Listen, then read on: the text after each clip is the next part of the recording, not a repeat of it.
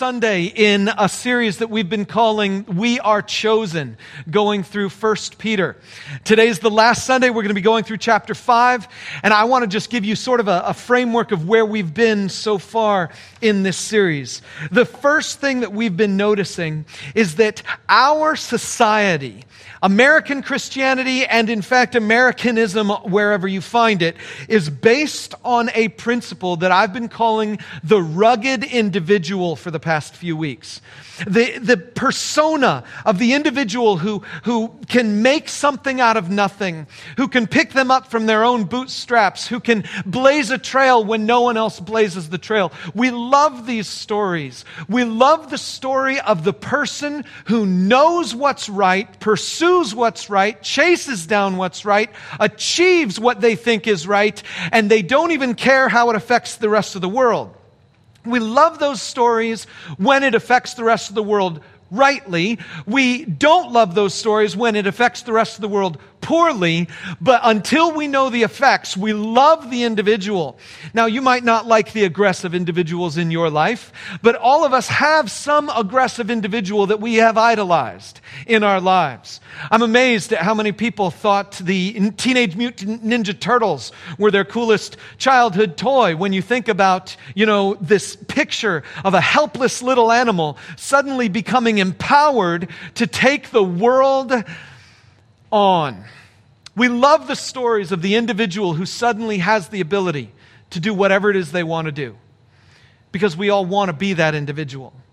We all want to be the individual who takes destiny in our own hands and makes it happen. That is, we want to be that individual as long as we're looking to the future. None of us want to think of ourselves as that individual when we're looking to the past. Because when we look to the past, a lot of us have problems in our past. And we don't want to be the person in charge of our destiny if today is destiny. If tomorrow is destiny, I want to be in charge of my destiny. But if today is destiny, I don't want to be in charge of that. I don't want to be the person to blame for the way I ended up today. A lot of us have this sense that when we look back, the existence of rugged individual thinking makes us look back into our past with a sense of shame, sense of guilt. And for those of us who've had a measure of success, we look back at our past with pride. Look what I did to get me here. Look what I did to achieve all this. This individualism is a problem because it builds depression and pride inappropriately in us, and it gives us a sense of the future that is also inappropriate. I've been saying for the past couple of weeks that individualism is our biggest human problem. But luckily, God has given us a solution. And His solution is simply these three words: we are chosen. See, when God chooses us, He removes from us our agency. It doesn't mean that we're not responsible for anything that we've done. It means we are not responsible for our destiny. God has chosen us. He's made us. He's created us. And underneath His choosing, now we respond to Him. He has chosen to make His Son our Savior, and we respond to Him by saying, "Thank you, we believe. Help us in our unbelief." This idea of God choosing us is an uncomfortable thing for Christians, because in America, at least, we love to be in charge of even our own spiritual destiny. There's a major debate among Christians. In fact, years ago, about 100 years ago, Christians would kill each other based on whether or not they believed that God chose them or they chose God. One group of people would say, God chose us. Another group of people said, we choose God. And those two people would kill each other, apparently to introduce the other side to God so that God could set them straight. But the point is, we are people who resist this idea that God's in charge. But I want to show you some passages from the Old Testament that highlight this before we even get into our 1 Peter chapter 5. Here's one from Deuteronomy chapter 7. I love Deuteronomy. I know a lot of people don't like it so much, but I love it. It says, "The Lord did not set His affection on you and choose you because you were more numerous than other peoples, for you were the fewest of all peoples, but it was because the Lord loved you and kept the oath He swore to your ancestors, that He brought you out with a mighty hand and redeemed you from the land of slavery, from the power of Pharaoh, king of Egypt. Moses is saying to the Israelites, God didn't see you in Egypt and pick you because he thought you were cool. God saw you in Egypt and recognized that he had made a promise to your ancestors. He chose Abraham. And because he chose Abraham, he has to choose you because God is faithful. And so God chooses you not because of you, he chose you because of him, a promise that he had made. And at the end of Deuteronomy, Moses is talking about what the people are going to be like once they finally find success. And he says, when you finally find success, you're going to be tempted to think of yourself, look at what my hands have done. And Moses says, you're not going to do that. This is what you're going to do when you enter that land. I'll put it up here. He says, when you've entered the land the Lord your God is giving you as an inheritance and have taken possession of it and settled in it, take some of the first fruits of all that you produce from the soil of the land the Lord your God is giving you and put them in a basket. Then go to the place the Lord your God will choose as a dwelling for his name and say to the priest in office at the time, I declare today to the Lord your God that I have come to the land of the land the Lord swore to our ancestors to give us. The priest shall take the basket from your hands and set it down in front of the altar of the Lord your God. Then you shall declare before the Lord your God, my father was a wandering Aramean, and he went down into Egypt with a few people and lived there and became a great nation, powerful and numerous. Just pause there for a second. He says, part of your vow when you bring to God your offering is this. My father was nothing. He was a wanderer. He wasn't even a Jew. He was a foreigner. My father was nothing until God made him something. But the Egyptians mistreated us and made us suffer, subjecting us to harsh labor. Then we cried out to the Lord, the God of our ancestors, and the Lord heard our voice and saw our misery, toil, and oppression. So the Lord brought us out of Egypt with a mighty hand and an outstretched arm, with great terror and with signs and wonders. He brought us to this place and gave us this land, a land flowing with milk and honey. And now I bring the first fruits of the soil that you, Lord, have given me. Place the basket before the Lord your God and bow down before him. Then you and the Levites and the foreigners residing among you shall rejoice in all the good things the Lord your God has given to you and your household. God says to his people, you're going to be tempted to think that you have made this happen for yourself. And he says, the reason I'm creating the tithe, the reason I'm creating this principle of bringing to God your first 10%, is to remind you that all of it is a blessing from me. And so that the people in your midst may be blessed as well. God says, I'm going to intentionally give you more than you need, because through you, I want you to be a blessing to others. Today is Gratitude Sunday. It's important that we remember what the principle of the tithe is all about. But it fundamentally is about an anti-individualistic mindset that God has tried to put into his people since the day he made them. And so, what I want to do is I want to remind you of the lessons we've learned so far. Lesson number 1, we are chosen by God for his purpose. Not our purposes, his purposes. Number 2, we were chosen to display God's holiness. Not how good we are, we were chosen by God to display how good he is. And number 3, God chose me to make me a blessing in response to suffering. Here's the verse we ended last week with, 1 Peter 4:19. It says, so then those who suffer according to God's will should commit themselves to their faithful Creator and continue to do good. It's an interesting verse there, isn't it? This idea of people suffering according to God's will. We don't like the idea of suffering, much less the idea that some of our suffering might be because God wants it. We don't like that idea. But the book of 1 Peter is an essential book for us to fully understand, even if we don't like the ideas. And I believe it's perfectly applicable to us today. I've taken a lot of time to introduce these concepts, but there's one more thing I need to say before we actually get into 1 Peter 5. You need to know something I haven't told you yet about Peter's day. Peter's day and our day contrast in great ways. I read that verse about us enduring suffering, and I know a lot of us, our minds go to the things we're facing today. Our minds go to the things we're dealing with now. We're saying, okay, so I'm facing COVID-19, I'm facing isolation, I'm facing quarantine, I'm facing a job market that's not conducive to the life I want to live. I'm facing financial hardships, I'm facing church hardships. There are all kinds of things I'm facing. I know we're all facing things and we're viewing those things as if they're suffering, but you have to realize the difference between Peter's day and our day is astronomical. In our day and age today, we, Christians in America, are experiencing the greatest amount of religious favor that we have ever had in the history of the world. Never before has any culture ever been so friendly to Christianity as is ours.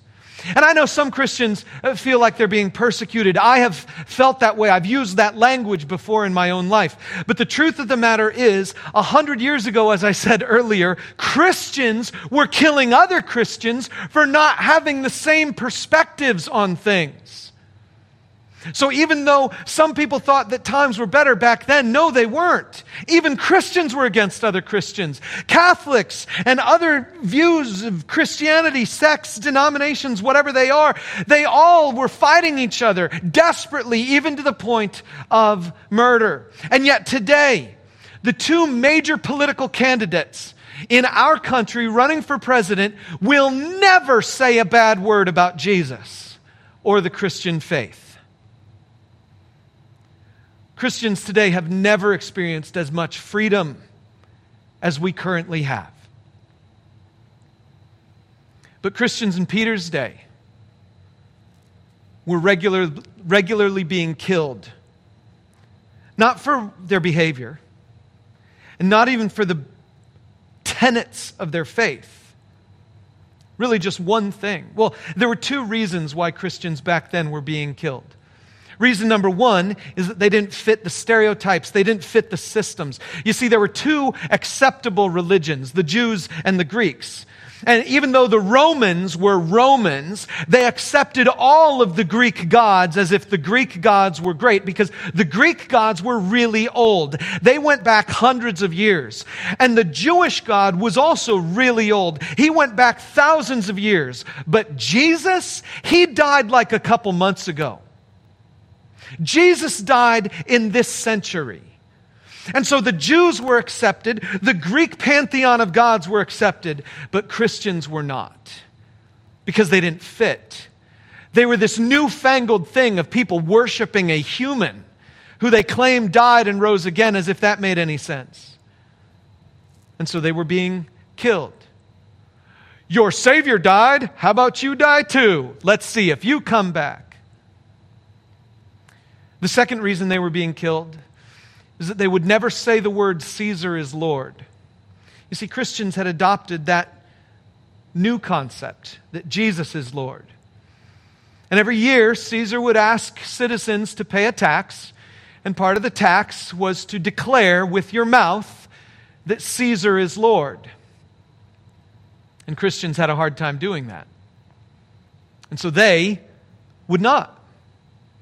And Caesar, upset at their insolence, would throw them in prison and kill them. Jews killed Christians. Romans killed Christians.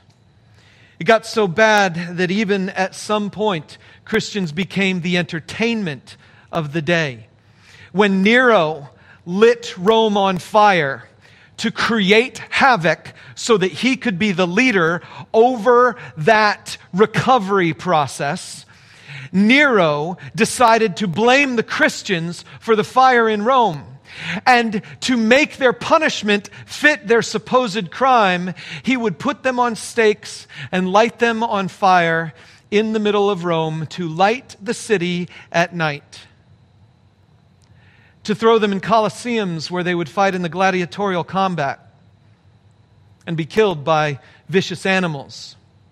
These things were going on in Peter's day. So when Peter writes to his audience about suffering, they knew something we didn't know. In fact, I want to go backwards and show you 1 Peter 4:19 one more time. Put it up here on the screen. It says, "So then those who suffer according to God's will should commit themselves to their faithful Creator and continue to do good." How hard is it to trust a God who just sent your mom to fight a lion? How hard is it to trust a God who claims that He is the Lord, but when you say that, you get stabbed? How hard is it to trust a God and continue to do good? Listen, I don't want to minimize your suffering in these days. I would love to minimize my suffering in these days, but I don't want to denigrate your experience. What I want to do is say, if the Christians of old could encounter what they did and continue to do good, then I believe you and I have been called to continue to do good in our world today, no matter what we face. And so, 1 Peter 5 says these words, "To the elders among you." Now, whenever you see that, of course, you get to realize that you're off the hook. The next few verses I read are not for you. The next few verses I read are for me, for Pastor Reggie, and for Joe Hill, our other elder in this church. So you can kind of fall asleep for just a little bit, but at least pay attention to know what you're holding us accountable to do, okay? "To the elders among you, I appeal as a fellow elder and a witness of Christ's sufferings, who will also share in the glory to be revealed. Be shepherds of God's flock that is under your care, watching over them not because you must, but because you are willing, as God wants you to be, not pursuing dishonest gain, but eager to serve, not lording it over those entrusted to you, but being examples to the flock." There are a number of things that he's already said here that I just need to highlight for you because I'm preaching to myself here. He says, listen, I appeal to you as a fellow elder, and I'm thinking, wait a minute, Peter, whatever you are, I'm not. You can't compare yourself to me. Peter says, I witnessed Jesus' sufferings, and I say, no, Peter, I did not. We're different in that. You witnessed Jesus' sufferings, I did not. And Peter says, I share in the hope of eternal life. And I say, well, I do too. Peter himself says there's no difference between him and me. I feel inadequate all the time. I think that's why Peter says what he says. Who will also share in the glory to be revealed. He says, be shepherds of God's flock that's under your care, watching over them not because you must, but because you're willing. What that tells me is that as long as there's a flock, my job is to be a shepherd. As long as there's someone to watch over, my job is to watch over them. As long as there's someone under my care, my job is to care. He says, not because you must, but because you're willing. And he says, as God wants you to be, not pursuing dishonest gain, but eager to serve. When we were starting the church, we had just begun asking families to give money. And this one family came to one of our meetings. And after everybody else had left, they stayed back just a little bit longer. And the wife in the family said, Jeff, I had a realization suddenly. You know, because they'd been debating whether or not they should give money to the church. She said, Jeff, I had a realization. And I said, really, what was that? She said, you can't possibly be in this for the money. And I said, how did you figure that out? And she said, because no one would do this for money. Now, granted, there are a number of people who have used Christianity to make a lot of money. But at least I took encouragement from what she said to me that day. But take a look at this. Not lording it over those entrusted to you, but being examples to the flock. And when the chief shepherd appears, you will receive the crown of glory that will never fade away. There's a lesson here for church leaders. I'll just give it to you. He says, church leaders serve, model, and wait for a future reward. Joe, Reggie, any other pastor who might be listening to this. Our job is to serve. Our job is to model. And our job is to wait. There's a future reward that's coming. Verse 5. Now he's talking about all the rest of us. In the same way, you who are younger, now I know some of you don't feel young, but just keep reading. You who are younger, submit yourselves to your elders. All of you, clothe yourselves with humility towards one another, because God opposes the proud, but shows favor to the humble. This is an amazing line, because you see, he says, okay, for those of you who are younger, submit to your elders, but then he goes farther, he says, everyone, all of us are supposed to be in submissive mindset. All of us are supposed to have humility towards one another. Why? Because God opposes the proud and he gives grace to the humble. Listen, we hate submission. We hate humility. It's not a thing that we love in our world. It's not a thing we value in people. It's definitely not a thing we tend to value in our leaders, and we don't value it in ourselves. We love the strong, rugged individual. We don't so much love the person who is humble all the time. We want someone who can take charge, not necessarily someone who seems like they're letting the world sort of run all over them. Humility is not one of our highest values, even though it probably should be. And one of the reasons we don't like it is that we don't believe what Peter just said. Peter said, God opposes the proud, but he gives grace to the humble. Do you know someone who is proud? God is opposed to that person. Do you know someone who is humble? God is finding ways to give that person more grace. Our problem is that when we are humble, we feel like losers. When we're submissive, we feel like losers. And Peter says a very interesting phrase here. He says, humble yourselves, therefore, under God's mighty hand, that he may lift you up in due time. This is a weird little metaphor. Because I'll admit that sometimes when I'm humble, it feels like God's hand is on me. Like I've been humiliated by some circumstance and I'm wondering, God, why are you pressing me down? Why is your hand over me? If I could just get out from under God's hand, then maybe I could sprout. If I could just get out from under God's hand, then maybe I could be free to live my life and experience something great. And there have been times in my life when I feel like God's hand is against me, and sometimes I just wish I could just get away. I'm sure Christians in Peter's day felt that way. God, I gave my life to you, and now I'm under this pressure of suffering. I don't know if I can handle it. And he says, be humble under God's mighty hand. His mighty hand feels like pressure, but that's just because we don't know what's supposed to happen next. Because, see, God's hand isn't a hand of pressure. Have you ever seen that claw game? You know, you put in the quarter, you move the joystick, you try to get the toy. Then you put in the next quarter and you move the joystick and try to get the same toy. God's hand isn't on you, pushing you down. God's hand is over you, ready to lift you up. And if I'm standing over here to this side, trying to be my own thing, trying to do my own thing, then God, He can't get me. The only place to have God lift me up is when I'm under His hand.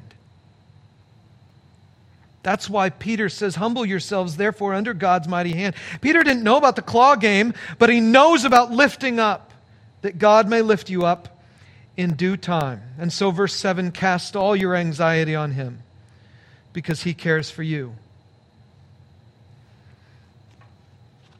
Here's the lesson for us. We embrace humility, trusting God to love us now and lift us in His time.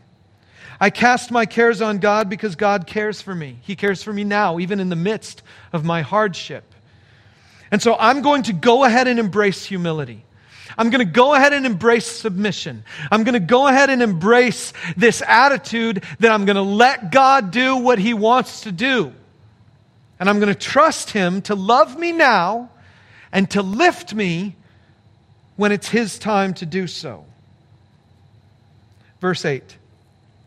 Be alert and of sober mind.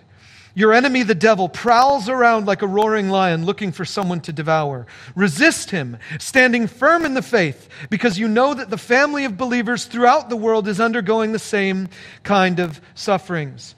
This is an interesting verse because I've heard a lot of Christians use it in a lot of different ways. It's one of those verses that gets quoted out of context repeatedly. You know, the kind of thing where someone might be just dealing with life and they'll say, well, you know, God works in mysterious ways, or you know, God is looking to help you, not to hurt you. You know, you'll hear little phrases like that. And one of the phrases you might hear is, you know the devil, he's prowling around like a roaring lion, seeking whom he may devour. And a lot of times Christians have a response to this verse that I think is entirely inappropriate, entirely out of the context for what Peter is doing. There are two ways I think our approach to this verse can be inappropriate. Way number one is when we say, Christian paranoia is justified. The devil's out there. He's out there prowling like a roaring lion. And I just have to be constantly on alert. I'm going to find him wherever he is. This is a Christian hide and seek. And I'm going to just be, he's around here somewhere. The problem is that Peter says the devil is prowling like a lion.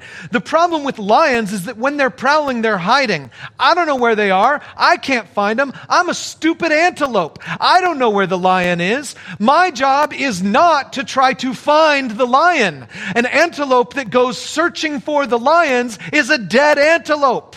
My job isn't to go out there trying to find the next place where Satan is. And so there's this one attitude of Christian sort of paranoia. I'm going to sort of figure out he's out there and I'm going to be scared of him all the time and I'm going to be looking for him wherever he is. But there's a second Christian response to it. And I call it aggressive warfare. The aggressive warfare that says, I'm just going to stand up against the forces of Satan wherever he rears his ugly head, and I'm going to point them out and I'm going to yell at him. And so I'm going to find some person who represents some aspect of demonic activity in this world, and I'm going to point my finger at him, and I'm going to yell at him. And I'm going to find some Christian that doesn't uphold all of the doctrine that I uphold, and I'm going to point my finger and yell at them because the devil prowls around. He could be in that other person who claims to be a Christian. And so they're on constant finger-pointing mode, attack mode. These are the two approaches that I've heard people take to this very verse. But notice what Peter says in his context. He says, your devil prowls around like a roaring lion, seeking whom he may devour. Your job is to be alert and of sober mind. Why? Because, look at the end of that, because you know that the family of believers throughout the world is undergoing the same kind of sufferings. In other words, everybody's going through the same thing. What are they going through? A Caesar who says, declare that I'm Lord or you're dead. A society that says, give up on the resurrection or you're dead. You see, for them, their suffering wasn't based on how they lived and their moral code. Their suffering wasn't based on whether their race was different. Their suffering was based on one thing and one thing only: the name of Jesus. And so Peter says the devil is prowling around and he's attacking you, and your suffering is the same as everybody else, and their suffering was only based on the name of Jesus. In other words, the devil is whatever is opposing the identification of who Jesus is, what he has done for us, and what it means to call him your Lord. Saying Jesus is Lord is right. Everything else is demonic. In other words, I would put it this way: we resist the devil by loyalty to Jesus alone. When my loyalties begin to stray to anything else, when my loyalties go to a doctrinal mindset, when my loyalties go to a particular expression of church worship, when my loyalties go to some political party, when my loyalties go to an individual, my loyalty has become demonic. My loyalty must be to Jesus and Jesus alone. To say Jesus is Lord is resisting the devil. Anything else, if Jesus is not ruling my life, that aspect of my life where He's not in charge, is the devil devouring. But let's keep going. Because Peter ends with something amazing. He says, "And the God of all grace, who called you to His eternal glory in Christ, after you have suffered a little while, will Himself restore you and make you strong, firm, and steadfast. To Him be the power forever and ever. Amen." Our job, doing good in this world in response to suffering, is to hold firm to a glorious promise from a gracious and powerful God. The God of all grace who called you. He chose us for glory, even though we now experience hardship. I want to end with these verses. Verse 12 through 14, the last few verses. Peter shifts his tone, and he just now is doing the closing words from a letter. He says, "With the help of Silas, whom I regard as a faithful brother, I've written to you briefly, encouraging you and testifying that this is the true grace of God. Stand fast in it. She who's in Babylon, chosen together with you, sends you her greetings, and so does my son Mark. Greet one another with a kiss of love. Peace to all of you who are in Christ." Again, Peter doesn't know about COVID. He tells us to greet one another with a kiss. That's not happening these days. But he mentions three people. He mentions Silas. Do you remember Silas?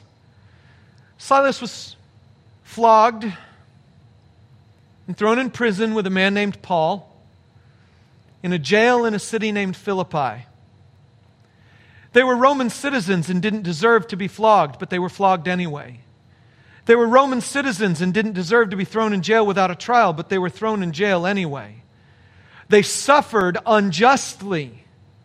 They had a get out of jail free card and they didn't even play it. They didn't tell anyone they were Roman citizens. They willingly went through the suffering. And in prison that night, they were singing praises to God.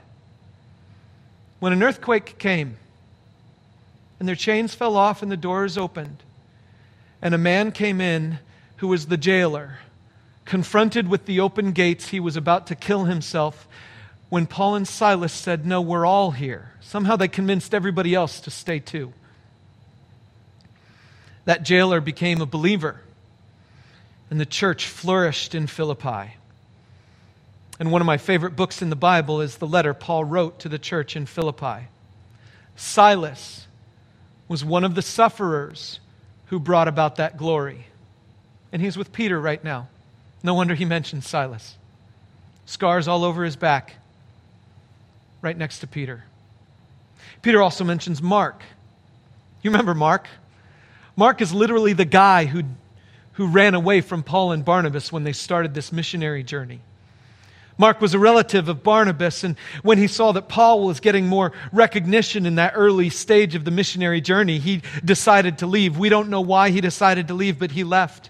And in fact, Mark's desertion of Paul and Barnabas was so painful to Paul that it turned into the first church split.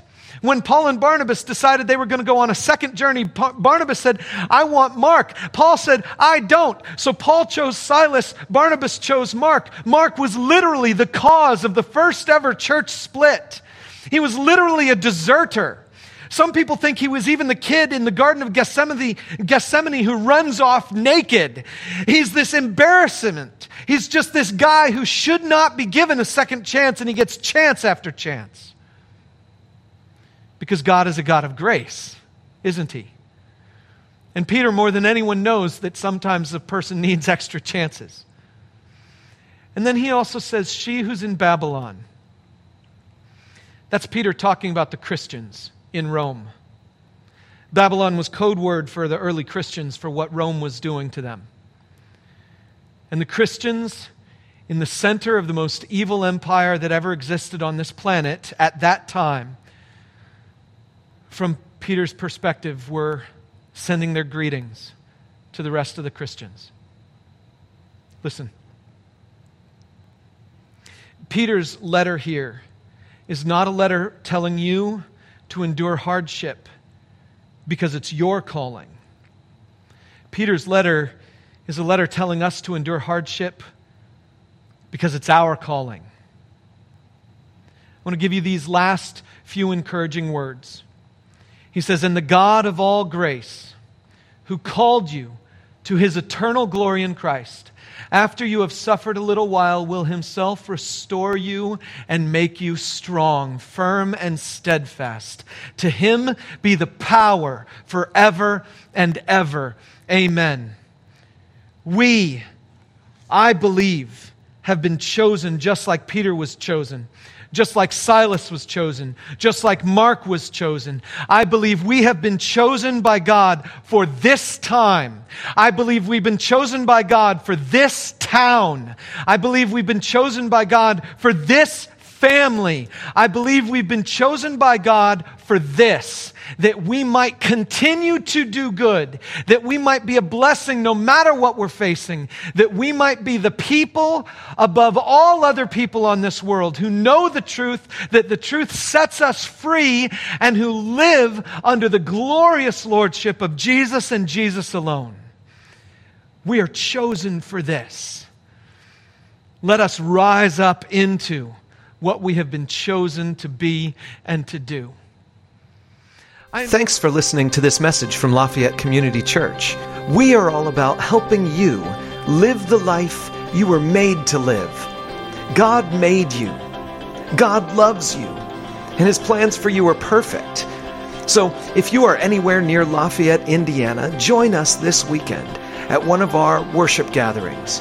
And wherever you are, check us out online at LafayetteCommunityChurch.com.